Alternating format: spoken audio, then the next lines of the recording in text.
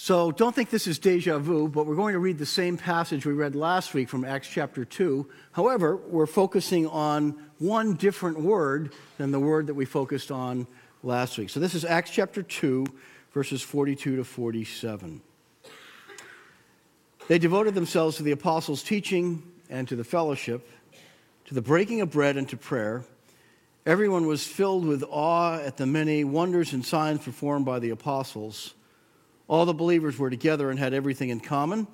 They sold property and possessions to give to anyone who had need. Every day they continued to meet in the temple courts. They broke bread in their homes and ate together with glad and sincere hearts, praising God and enjoying the favor of all the people. And the Lord added to their number daily those who were being saved. I'd like you to watch this video. This is Veterans Day weekend, and we'd like to thank the number of men and women who have served in the past. But watch this, and then we'll have a prayer just after that. 3 teens were arrested today for defacing the Kensington Park War Memorial overnight. The destruction includes painted messages against the military and the war in the Middle East. The 3 teens were picked up in the early morning hours after evidence was left at the scene. Grandpa, something wrong? Some people sure have short memories, and those who are too young to know need to be taught. Come on, I want to show you guys something.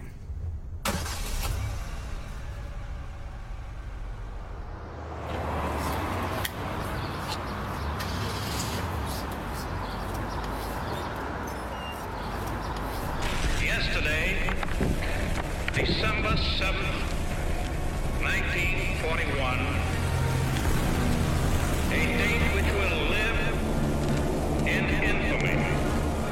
The United States of America was suddenly and deliberately attacked by naval and air forces of the Empire of Japan. At dawn on the morning of the 6th of June, 1944, 225 Rangers jumped off the British landing craft and ran to the bottom of these cliffs. 225 came here. After 2 days of fighting, only 90 could still bear arms. These are the boys of Pointe du Hoc.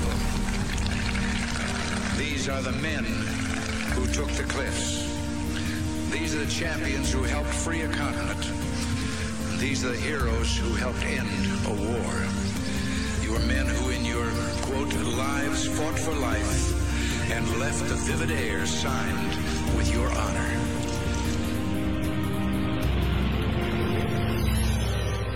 In the name of God and country, I learned to defy gravity. To honor my family, I lived in the belly of a beast. I fixed the hearts of iron monsters. I became a worm in the mud for dignity, for honor, for righteousness' sake, for God and country. I fought for you. I fought for you. For you. I fought for you. I fought for you. I fought for you. I fought for you. For you. For you. For you. For you. I fought for you. I fought for you. I fought for you, and I do it again.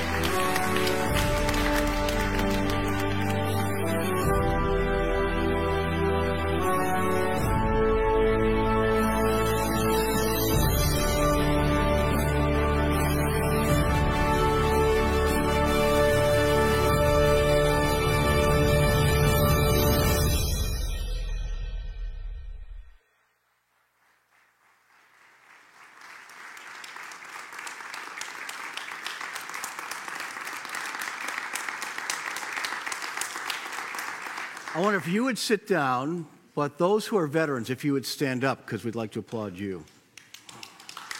Thank you.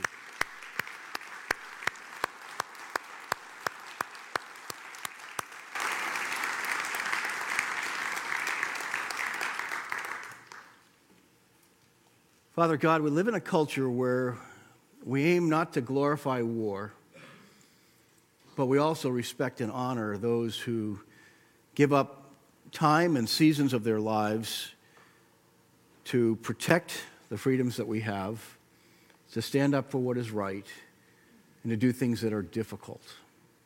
Thank you for these men and women who have sacrificed part of their lives in order to do what you called them to do. We ask that you will bless them. We know that sometimes there are tough memories that stay for the rest of their lives. We know that there are costs that came that continue to walk with them through the rest of life. But we ask that you would allow them to know that they have our gratitude and yours. We also pray for those who make hard decisions today. We pray for the leaders of our country and our president in the midst of the turmoil that the entire world seems to be in right now. We pray for the wisdom to know how to stand up for justice and also how to aim for mercy for those who are caught in situations that are not of their own doing. Lord, these are complex times, and we need the best minds and the best hearts, and most of all, we need your wisdom and your strength for this season, for our nation and for the world. And so we ask that you would bring about your plans, that you would bring about a lasting peace, a real peace, a manageable peace. We ask this in Jesus' mighty name. Amen.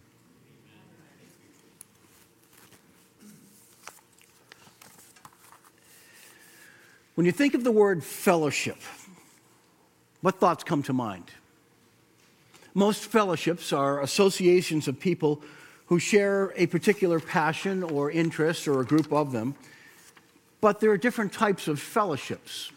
For instance, in the academic world, some top-level graduate students compete for fellowships.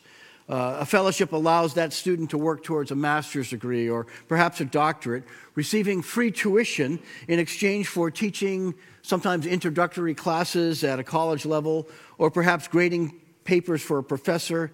And they refer to this as having a fellowship. Some fellowships are related to gaining skills in a field, perhaps art or writing or furthering skills in some other area. While I was researching this, I noticed an American Library in Paris visiting fellowship, which awards $5,000 to a worthy applicant who is writing a book, whether it's fiction or nonfiction, or who is working on a feature-length documentary film project. The fellowship covers the cost of travel, accommodations, and other costs. I was just wondering, any inspiring writers who would really like just to have a trip to Paris and somebody pay for it for $5,000? If you've got a good book idea, you can apply. When I went off to college, I noticed that most of the high schools and some of the colleges in the Midwest had this fellowship of Christian athletes that had chapters that met in schools after hours. Here, coaches and players from several different sports could come together, exploring how faith can be expressed through the pursuit of excellence on an athletic field. I would have loved that when I was in high school, but I don't think that even existed here in Massachusetts 45 years ago. While most fellowships are positive in nature, if you've been a sports fan around Boston for very long, you may remember when Rick Pitino was the head coach of the Celtics and also the president of the Celtics, and failing in his attempt to restore the Celtics to their earlier years of glory, he complained about the nonstop high expectations of the Boston press, Boston sports fans, and the 24-hour sports radio stations. And he referred to this collection as, quote, the fellowship of the miserable. And that's how we're known sometimes around the rest of the country as sports fans. We're the fellowship of the miserable, except on those years when the team is winning. I think that was the beginning of the end for Rick Pitino, who ended up a Hall of Fame coach because of his college experiences, and yet a grand failure at the NBA professional level. Now, here's the point of walking you through these different kinds of fellowships. Perhaps the most widespread use of the concept of fellowship today comes in the context of the local church. We talk about fellowship as a core value of our church. Some churches build the concept of fellowship into the church name. So you have Cranston Christian Fellowship in Rhode Island, or the Fellowship in Easton, Fellowship Baptist Church, Fellowship Methodist Church, and so on. Today, as we continue to talk about the Church on the Move, which is the name for our November message series, our theme today is Connected by Fellowship. We're looking at just a few verses in Acts chapter 2 where the very first church shows up and then begins to explode on the scene. And one of those key concepts has to do with fellowship. And so we're looking back into the days before the church owned buildings or was defined by what happened at a specific hour when people sat down for a meeting. The church was inventing ways and finding ways to express itself, to meet, to gather, and to have influence. And there was only one church at this moment, the first church of Jerusalem, and God was doing something fresh and dynamic. The Church on the Move was developing week by week, and it was making a lasting impact. So we're calling this series Church on the Move. Let me welcome you here this morning. I'm really glad that you're here today at North River. I'm glad to see so many here in our Pembroke Worship Center. I was actually told by a friend to expect fewer people this morning because people might be watching the Patriots who are starting right about now in Germany. If you leave, I will not forgive you for that. Just kidding. Let me also warmly welcome all those of you who are watching online. If you are watching online, I know that you're not watching the Patriots game. Otherwise, you're going to see this later on. But we're really glad that you connected with us today. And I hope that you'll invite somebody else to continue doing that with you. Let us know how you are finding that experience of watching online. We'd love to learn more about how we are doing this. Some of you are newer to North River, and you've been participating in the life of, some have been participating in the life of our church for several years. So whether you're just starting out, or you're a veteran, or somewhere in between, what we are talking about this morning is of importance to all of us. For we are all here. We're all here in this room, or we're watching live online right now, and there's something that drives each of us to be here at this particular moment, at this particular location, on this particular morning. Therefore, how we understand the church as a fellowship, how we embrace the reality of fellowship, and how the church functions as a fellowship is of vital importance to us all. Here's the question that I'm asking this morning behind this message. Why does fellowship matter? And so I'd like to address that question about why fellowship matters. Here's the first answer to that. Fellowship is fundamental to Christian life. It is not something that is secondary, that is optional. If you really want to experience the fullness of Christian life, you have to grapple with this concept that fellowship is fundamental.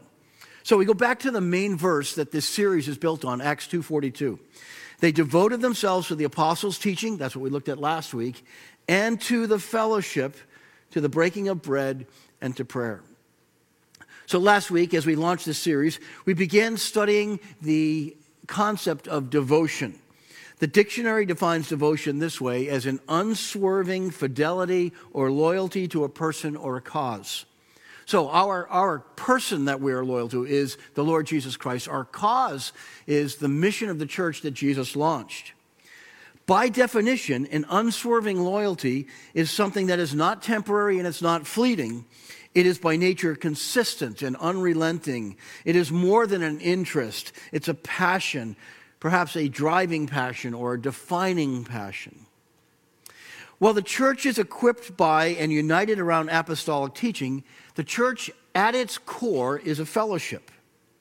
Okay, another definition, the basic definition for a fellowship is a friendly association of people who share common interests. The New Testament concept is built around a New Testament Greek word, koinonia, which literally means common life. That the more that we grow in our faith and in our experience, there is something about a common life that we are meant to share together. So at its core, Christian fellowship is more than just sharing common interests. It's a shared life based on shared interests, shared values, a shared experience, and a shared new reality. So why was the very first church, the only church in existence in Acts chapter 2, why was that church devoted with this unswerving loyalty to fellowship? or to the fellowship? Well, first, they were united by their connection to Jesus. Some of the people in that church were among those who had seen, heard, and walked with or were healed by Jesus. Can you imagine the passion that they would have for coming together with other people who had experienced those same things as they're remembering back to the words of Jesus or the times when they saw him or the miracles that they saw? Think of it. The very first church was formed only weeks and months after the resurrection and then the ascension of Jesus.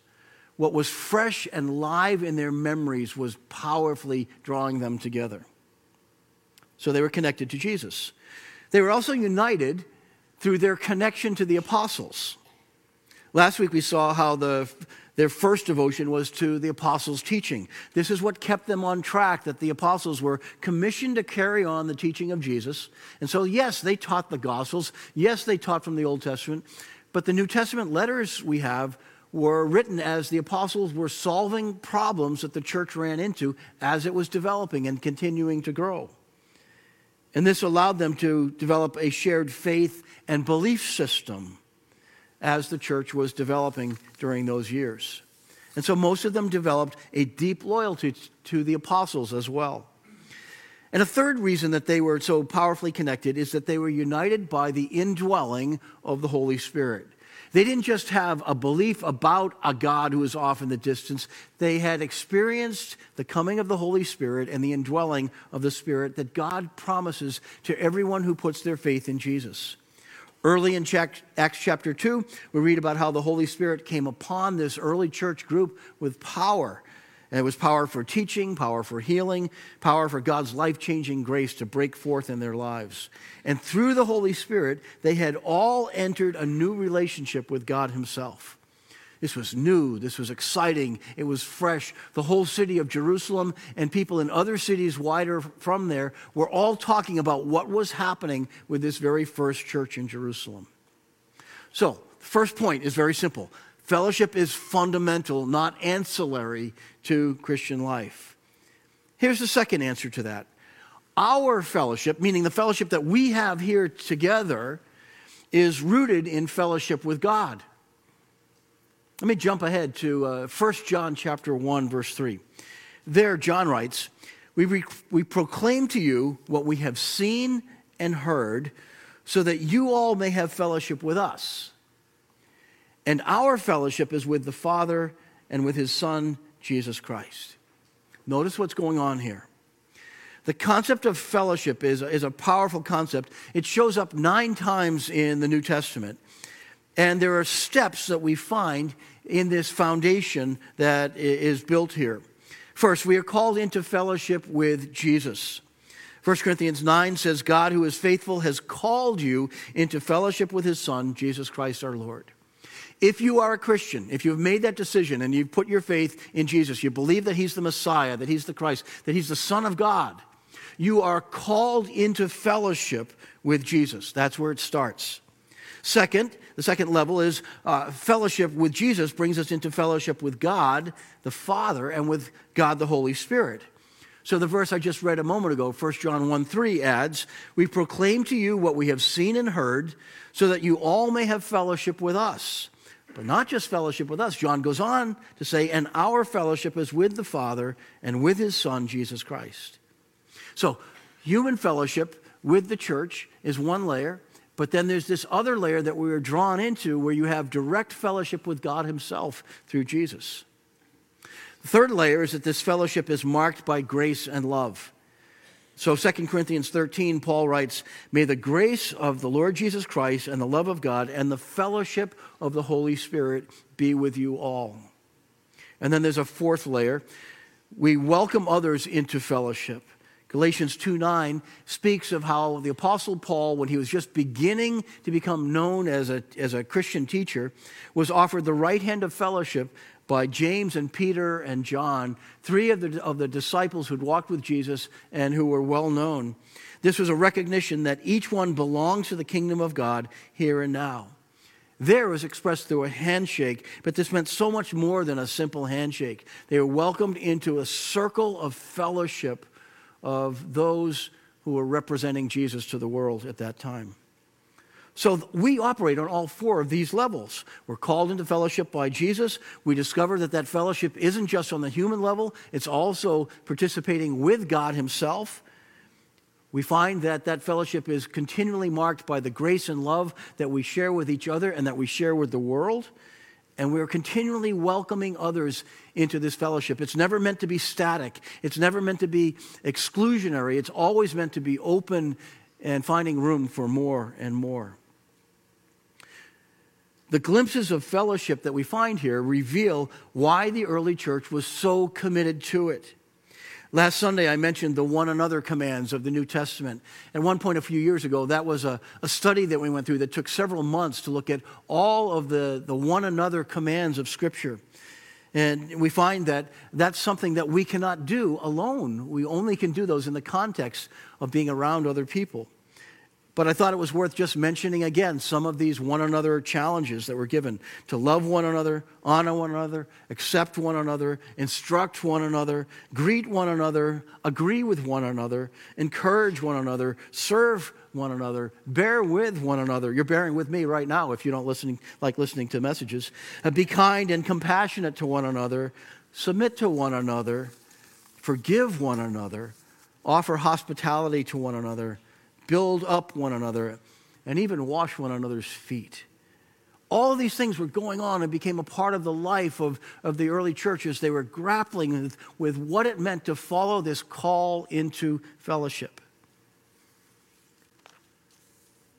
Then there's a third discovery we make here, and I think this is absolutely essential. Fellowship changes our focus from me to we.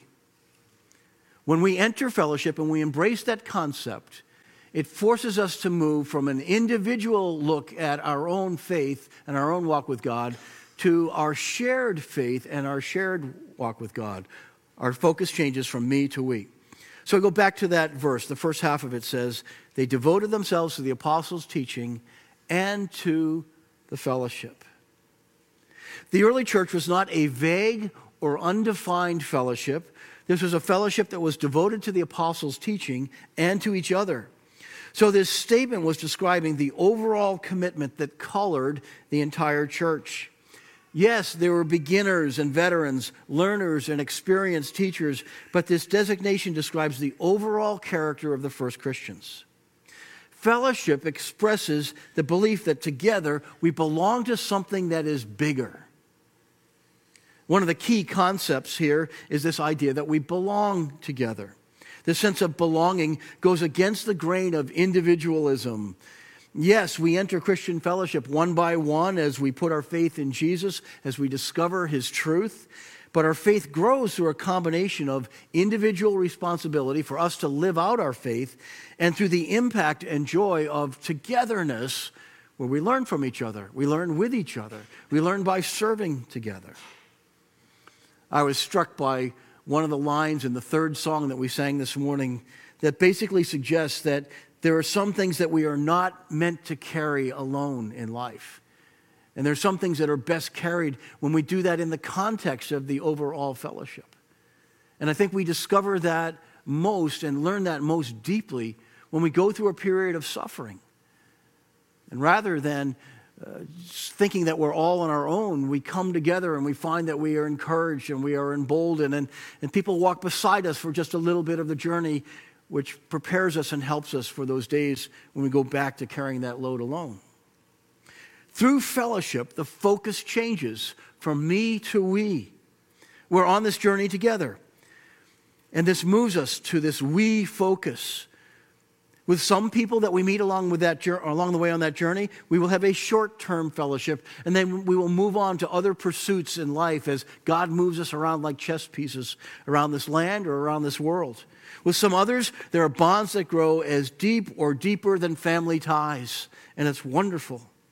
This happens when we realize we have shared faith, shared experiences, shared values, and a shared mission and a shared desire to see God's kingdom grow within our own hearts, within our own church, within our own town, within our own state. This is one of the reasons why our membership class is called the 101 Belong class. It is about belonging to Jesus and belonging to each other and belonging to the church at large. If you were to take this class, and many of you already have, you find that we are doing something that is more than identifying with just a local congregation, North River Church. We are expressing a belief that we belong now to a local Christian fellowship, and we belong forever to God's family. Belonging moves us away from mere individualism and creates bonds that take us deeper into Christian love, into Christian care, into Christian mission, and into the way that we serve the community around us. If you haven't taken the 101 Belong class, Todd's going to be teaching one in the first few weeks of January, and so it's coming up soon. We try to do this right now about 4 times a year. I taught this class for more than 30 years, so the vast majority of you came through that process, and now Todd has taken that over the last couple of years. Through this step, we've led hundreds and hundreds of people to embrace the value of the importance of belonging together through the local church. And then there's one fourth discovery that I made as I was working through this material this week. Fellowship with God leads to a greater sense of intimacy here and now in our lives. Let me come back to that verse from 1 John chapter 1. Here's what John says. We proclaim to you what we have seen and heard, and then there's a purpose statement, so that you may have fellowship with us, and our fellowship is with the Father and with his Son, Jesus Christ. Notice the connection between 2 dimensions of fellowship. John is inviting his readers into what he calls, first of all, fellowship with us. That's fellowship on the human level. That's fellowship in the local body of the church. And that fellowship flows from fellowship with God the Father and fellowship with Jesus. So he is inviting us to move beyond knowing about God, knowing about Jesus, either historically or academically or biblically, to personally knowing God, personally knowing Jesus, and having a day-by-day fellowship with him. I have news for you. That's the goal that God has for us, is that we would walk through life in daily fellowship with the living God. Not that we would just know about God, not that we would just doctrinally agree with each other, but that we would really know God. And I hope there are some in the room this morning or some who are watching us in your living room who are shocked by that statement. That here the Bible writers are telling us that you can have a true intimacy with God, a personal intimacy with God himself. That's what he wants with you. And this explains why the fellowship of that very first church exploded so dynamically. They were devoted to each other. They're among the handful of people in all the world who'd had this experience. They continued to meet together in the temple courts and in their homes. They broke bread together, which seems to suggest probably 2 things, that they shared communion sometimes in their homes, but they were eating meals together. You ever notice what happens when you invite somebody into your home for a meal? Your friendship goes to a different level. There is something about sharing food together and sitting across the table from each other and sharing something of your lives that connects you for a long time to come. From time to time, they saw other people in need, and they sold off homes or they sold off properties. And this doesn't appear to be the kind of thing that was a one-time, one-size-fits-all act that happened all at once, but rather, when there were great needs, people said, you know what, we can do with less. Let's help this family over here. Let's help that person over there. We're just going to do it. And it was amazing. And because of that, the community around them began to look at the church with favor. Now, God granted them that favor, but the community also looked at them in that way. They saw the church as something that was unlike the rest of society in the way that it was functioning. And then Luke adds the final observation from that paragraph of Scripture. The Lord kept adding to their numbers daily those who were being saved. Who wouldn't want to be a part of a community like that, where people shouldered each other's burdens, where they were not only experiencing fellowship on this human level, but they were experiencing fellowship with God, favor with all the people. They had the opportunity to meet other people's needs. Sometimes their needs were the ones that were being met. And they had this profound sense that they were not in the me game, they were in the we game, and they were better together. They were richer together. They had more joy together. This also suggests that there's a direct tie between fellowship and the way evangelism begins to explode. There are people who are discovering Jesus as the Messiah for the first time after watching and wondering what made this group of people so alive, so attractive, so impactful. And they began to listen to what they were saying, and they realized Jesus must be alive in this group of people. And if that's the case, I want in. And it also reveals a growing sense of intimacy between members of the church. They belong together. They've served each other. They couldn't get enough time with each other. They began to share hospitality in their homes. They prayed together. They ate meals together. They sacrificed for each other. Why? Intimacy and belonging to God leads to intimacy and belonging to the family of God here and now. This is where we get to practice what we will enjoy and experience forever at a much higher level in the presence of God. So I started off by saying that fellowship is fundamental to Christian life. And it is, because fellowship is where we experience part of the depth of what we're going to know at an even greater level with God himself. So here's the big idea that I've been trying to get across this morning. Fellowship with the people of God is a reflection of our fellowship with God. I don't mean that in the sense of saying that we're going to be measured, and if we don't have great fellowship here, it must mean that we have lousy fellowship with God, and you should all feel guilty about that. That's not the point at all. But rather, the opportunity for fellowship here is a reflection of what God is doing within us and through us now, and what he will do at an even greater level when we are full-time in his presence. This is where we begin to experience a little taste of heaven. As we experiment, as we experience, as we dare to go deeper in fellowship. So let me say something that is radical and revolutionary in the midst of our very, very individualistic culture. Fellowship is fundamental. It is not optional if you and I really want to experience God. This is where we get to know on a deeper level the love and grace of God in a tangible way. Ladies and gentlemen, start your engines. The race starts as soon as we walk out of this building, as we get to experiment with what God has for each of us. Let's pray. Father, thank you for the example of the early church. Thank you for causing Luke to write down these words that describe in such an attractive way the devotion of the early church and the explosive potential. Lord, I believe with all my heart that you long to recreate that dynamic again and again today. And I pray that you will allow us to see a measure of that, even a powerful measure of that, right here through our own church fellowship. Give us the ability to dare to love, to dare to show grace, to dare to grow deeply in fellowship with each other. And we ask that as we do that, that you will allow us to experience a greater dimension of fellowship with the living God.